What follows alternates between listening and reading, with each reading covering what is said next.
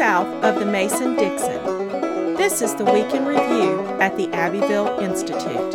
Here is your host, Brian McClanahan. Welcome back to the Week in Review at the Abbeville Institute. This is your host, Brian McClanahan, and this is episode 348, covering the week of March 13th through March 17th, 2023. Glad to have you back on the program. Very glad to be here. Don't forget to follow us on Twitter, like our Gab and Facebook pages, and subscribe to our YouTube page. Our YouTube page really is invaluable.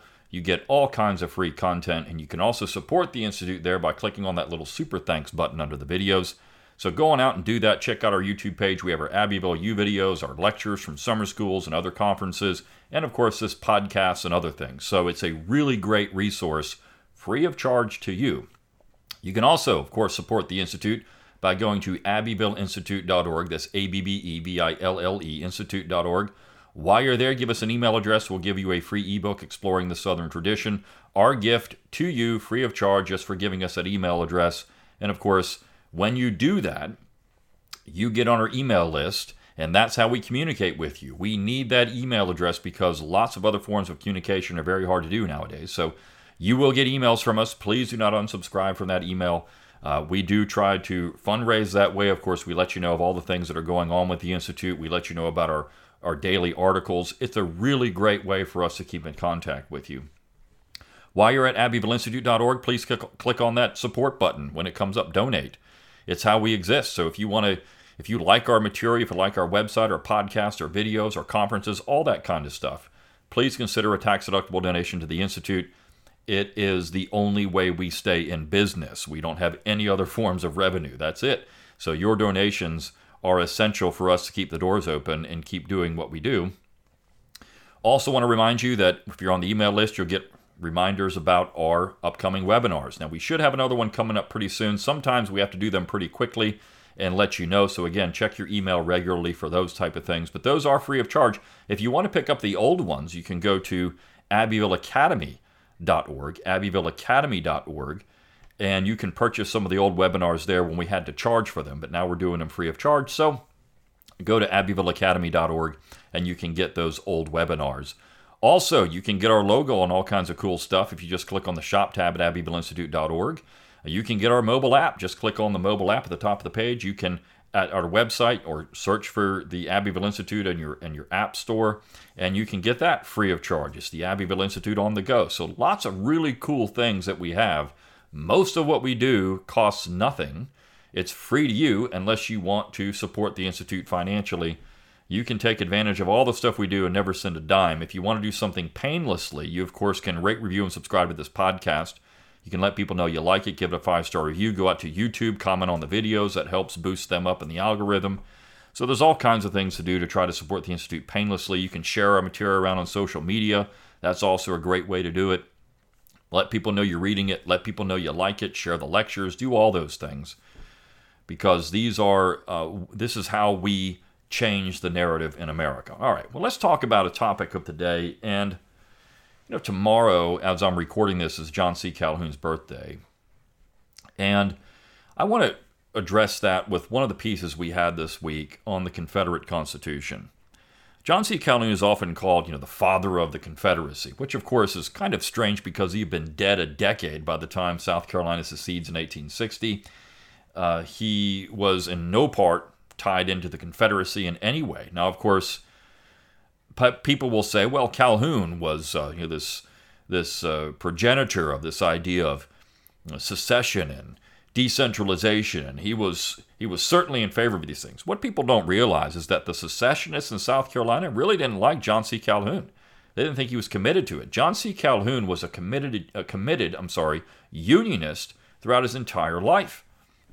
He believed that nullification was the only way to save the Union. Now, he did think that secession was possible. He didn't think it was illegal, nor did most Americans for a long period of time think it was illegal or treason. That only came about because, well, Lincoln wanted to keep his revenue, and of course, the idea that letting the South go would financially harm the United States in the way that the South would then be the free trade zone in North America, and all of the products that were going into New York ports or Philadelphia ports or Boston ports would go into the South.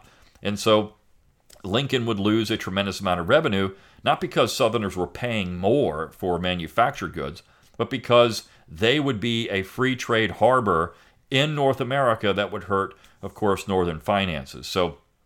And it's amazing how Northern abolitionists, which had been secessionists for decades, 2 decades, became committed Unionists during the war. All this is just, of course, really funny stuff in a way, because it blows apart the narrative of, the South, slavery, all these kind of things. But regardless, Calhoun is often seen as this, progenitor of the Confederacy. When Calhoun saw secession as possible, he in fact warned against it. Right after the war with Mexico, these are the Calhoun resolutions. He said, if you don't do this, we're going to see secession, because he knew it was happening. He didn't want that. Calhoun always tried to save the Union. He thought the Union was valuable for the South. And, of course, others did not see that way. In fact, Calhoun wasn't just despised by the secessionists in South Carolina. Before, of course, he died, he was also not really trusted by the old Republicans, because they didn't think he was committed enough to the old Jeffersonian principles. So Calhoun's a very interesting character. Now, all that said, Calhoun certainly had some pretty valuable things to say about American society and government. More American government than anything. He was really the most important political philosopher of the 19th century in the United States. He had an original idea in the concurrent majority. An idea, by the way, that does have some merit in how we could handle some of the out-of-control problems in the general government. The concurrent majority meant that simply you had to have supermajorities to pass just about any legislation. Well, if that's the case, then only the most important things that don't hurt one section or group of people are going to get passed through the Congress. You see? You allow a section or a group of people or a state, essentially people of the state, to veto unconstitutional legislation. It's not a bad idea. Now, people could use this nefariously. They could just become no's and just veto just about everything. But Calhoun reasoned that wouldn't happen. If something was really beneficial for the whole, it would go through. Essentially, what you do is you create supermajorities. Instead of just the tyranny of the majority plus one, you have supermajorities, and supermajorities mean that the vast majority of America is on board with whatever piece of legislation you're trying to push through. It makes it much harder to pass legislation, but of course he also reasoned that the states, as what we often call the laboratories of democracy and those other things, would continue to function and do stuff that was necessary for the states. The states would do things that were needed domestically, and they wouldn't have to rely on the United States. So, all that said, I want to talk about the Confederate Constitution. Marshall DeRosa, several years ago, almost a decade ago, at one of our summer schools, did 2 talks on the Confederate Constitution. If you've never read his book, the Confederate Constitution of 1861, you need to do that. It is the only book on the topic really out there that's scholarly on this subject. He was working on a book on Confederate case law, which I think has been scrapped. I don't know what happened with that, but it was a very interesting idea to go out and look at Confederate case law, because what you find when you start looking at Confederate case law is pretty interesting. Well, because you get this, of course, these charges made against the South. They didn't consider slaves to be people. Well, if you look at Confederate case law, that's completely untrue. Slaves are treated as people before the courts all the time. In fact, they were found not guilty quite often in courts. And DeRosa's position is that eventually the South would have had to have arrived at the position that slaves were going to be freed because they were being denied some of their due process rights and other things because of their status in slavery. He thought that the courts would eventually have undone slavery in the South because of these decisions that were being made in the 1860s by southern states. You see, these were not federal courts. The South didn't have a federal court system. It had state courts that worked as these kind of federal courts. But he thought, and he argues, that eventually this would have undone the entire system of slavery in the South. Over time, it would have happened, no matter what the Congress would have done, no matter what the states would have done, or any of that. the entire system would have been undone by courts. And we know this can happen, right? It happened in Massachusetts. It's exactly how Massachusetts abolished slavery. They didn't do it through legislative effort. They didn't do it through a constitutional amendment. They did it because a court decided that the Massachusetts Constitution did not allow slavery. And even though it didn't explicitly say that, that's what they decided. So this is a really interesting issue and an interesting topic in the Confederate Constitution. What DeRosa says is that, we should really pay attention to the Confederate Constitution as part of the American constitutional tradition. Now, we've done some material on the Confederate Constitution at the website. We've talked about it and the differences between the U.S. Constitution and the Confederate Constitution. One thing that DeRosa does, I think, very well in how he discusses the Confederate Constitution is highlight how the Confederate Constitution was a better expression of Americanism and why we should pay attention to it than what had happened with the U.S. Constitution.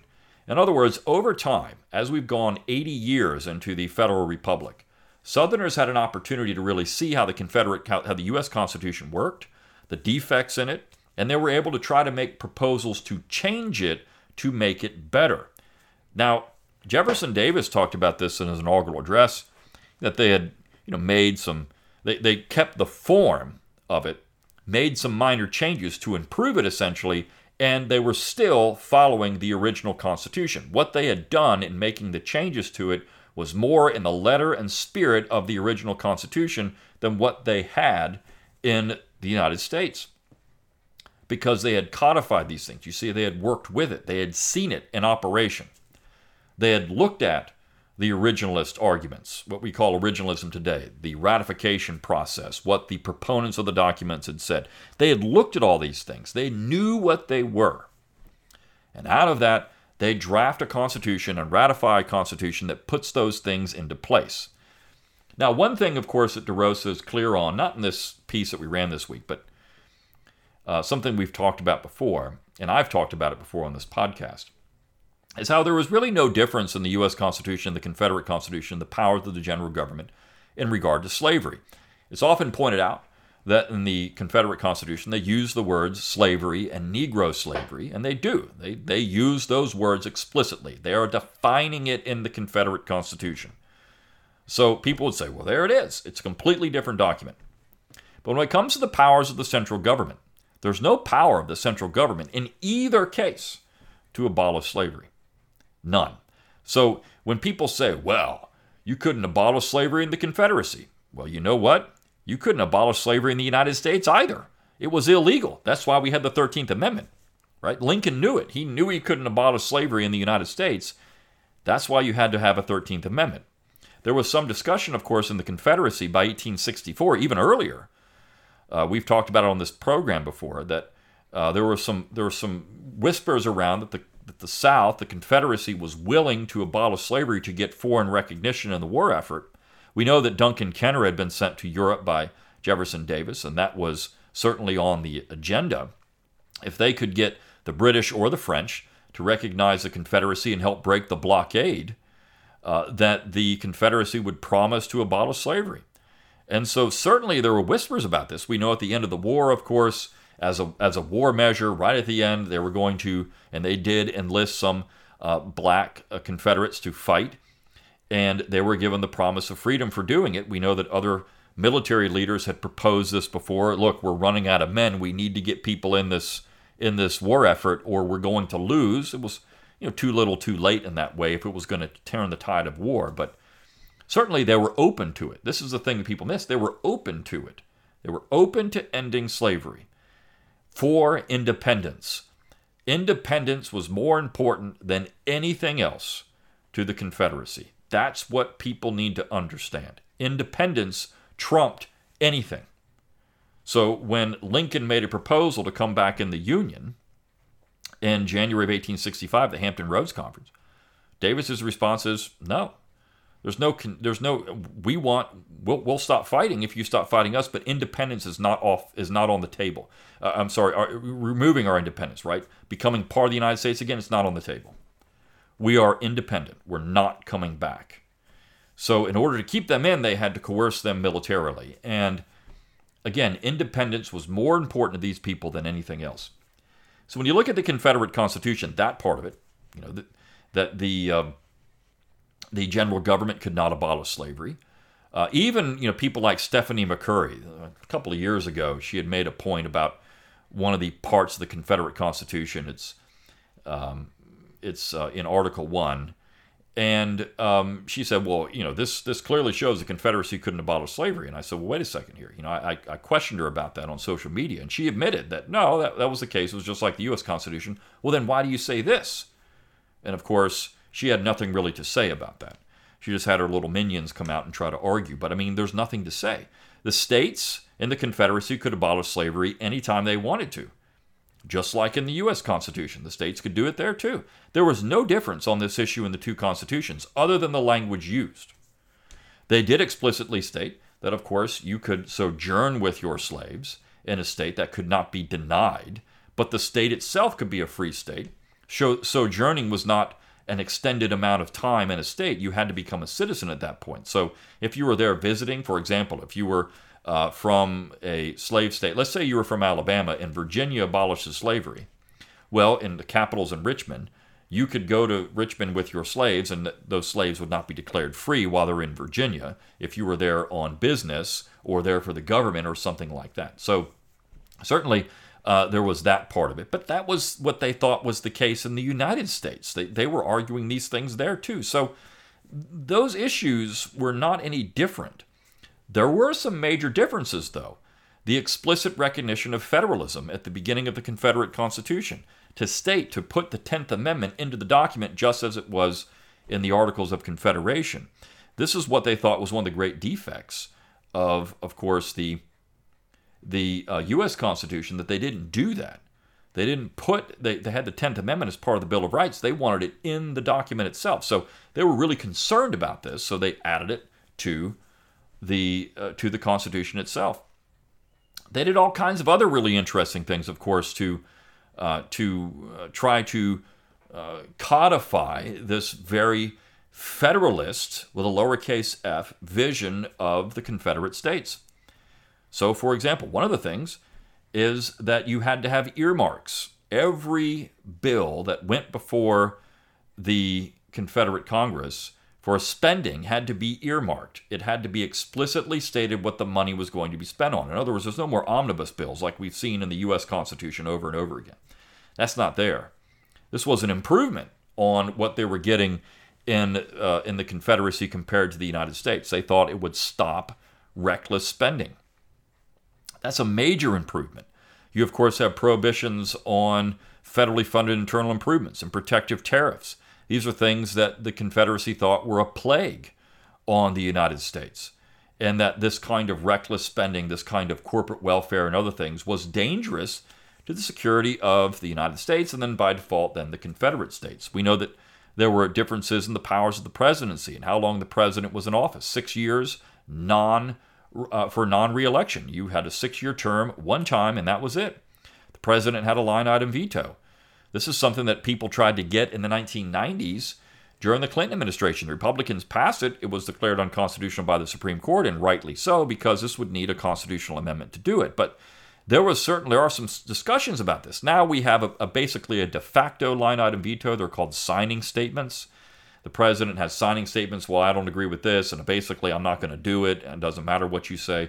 So we've gotten a line-item veto without a line-item veto. In other words, the Confederate Constitution made real improvements on American constitutionalism because of experience. And that's something we often miss in our misguided criticisms of the document because of slavery, right? And which, again, should not really be even a major point of discussion, because there was really no difference in the two documents. The slave trade was abolished, the international slave trade. You couldn't do that in the Confederacy. There's no difference on these issues.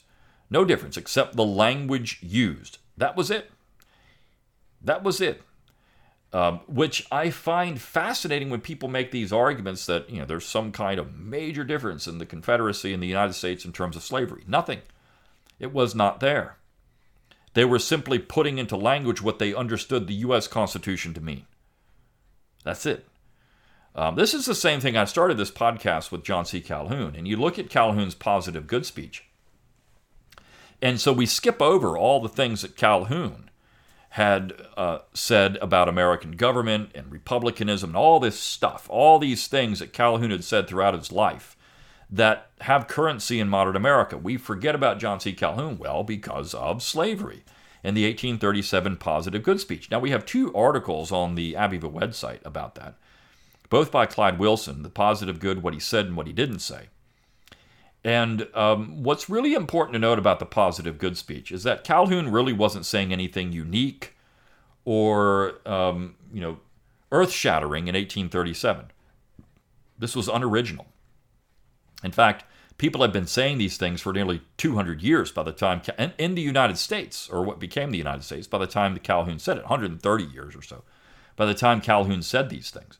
There's a really interesting book on this, Larry Tice's Pro-Slavery, where he talks about Northern pro-slavery arguments. And the first documented pro-slavery argument in the United States is by a man named John Saffin in Massachusetts in around 1701. So by the time Calhoun, and the arguments are almost the exact same arguments Calhoun made in 1837. So by the time Calhoun says these things in 1837, 136 years later, people had heard these things before, even in the South, in the North. It was kind of a faux outrage that people stood up and said, I've never heard this before. You've changed the entire argument. No, he hadn't. These are things that have been said for years. And lots of different places. And so, North and South. And so this part of Calhoun's quote-unquote political philosophy was not even really part of his political philosophy. He was just stating what he thought was a truism, based on the same arguments that people had made, particularly theologians had made in New England for a century. Remember, Calhoun was actually instructed in New England at Yale. He went to Yale College. And you had people like Timothy Dwight there, and Dwight was certainly pro-slavery, though he saw it kind of a necessary evil. And if you look at what Calhoun actually says about the positive good, he's still calling it a necessary evil with a sort of a modification. He doesn't say it's an evil. He says, it's a good, but the necessary evil argument was also to the point of, well, we know that slavery isn't necessarily a great institution ideologically. From the big picture, it's not really a great institution. But what it provides here is X, Y, and Z. That's the same thing Calhoun said. He didn't talk about slavery as a positive good in the abstract. He talked about it in his mind as a positive good in the United States as it existed at that time. So we can, of course, disagree with him on this. But that's what the point that Calhoun was making. It was a modified version of the necessary evil, a point that people had made throughout decades in America, even in the North. So when you look at these two things and put them together, Calhoun and the distortion of Calhoun, the Confederate Constitution, the distortion of the Confederate Constitution, why? Why are these things done? Why is it that Calhoun becomes the American Hitler, which is essentially what the left and even some neoconservatives like to say, the Straussians? Why is Calhoun that? And the Confederate Constitution is nothing but slavery. Why would they do that? Well, I think the answer is pretty clear and pretty obvious if you just think about it logically. Both of these things, Calhoun's positions on government and society, but more government than anything else, his concurrent majority, his arguments against centralized power, his arguments against an imperial presidency, his arguments against corruption, all of these things throw a real wrench into the modern Leviathan in Washington, D.C. They create problems for that entity. If people listen to Calhoun, if people listen to what Calhoun said about government, if they listen to what he said about good government and the United States Constitution, you would have a lot more attention paid to the abuse of power in Washington, D.C. Also, if you read the Confederate Constitution and you pulled out of it what it really was an upgrade to the U.S. Constitution in terms of the powers of the central government. It explicitly stated things that needed to be said, right? People have often said, well, the Confederacy was pro-secession, but they didn't talk about secession in their Constitution. They didn't allow states to do it. That's because you didn't need to allow a state to do something that was a reserved power. The whole argument would be blown apart if you said, well, it has to be in the Constitution.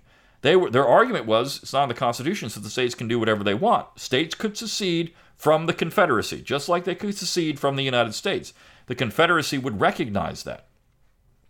You see, that's the whole point. But when you look at the Confederacy, it was thought, in their minds anyways, it was an upgrade on the things they were doing in that document compared to the U.S. Constitution. For example, the federal court system, it was never established. They could have a Supreme Court, but they never put it into effect. Ever. It was never created by the Confederate Congress.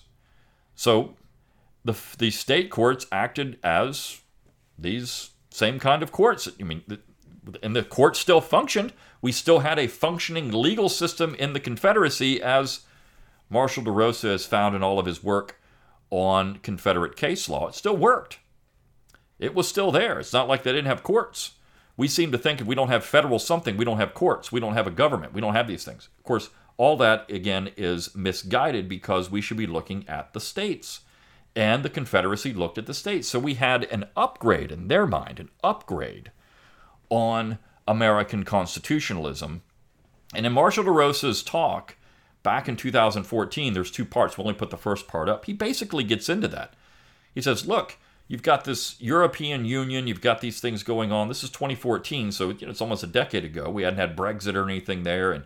But you look at this kind of European Union and what's happening in Europe and what's happening with international law and world government and all these things. The Confederacy offered a counterweight to that back in the 1860s. The Confederacy offered a counterweight to the U.S. Constitution. Why would the Confederacy be dangerous to centralize or to Washington, D.C.? Because it's dangerous to centralize power.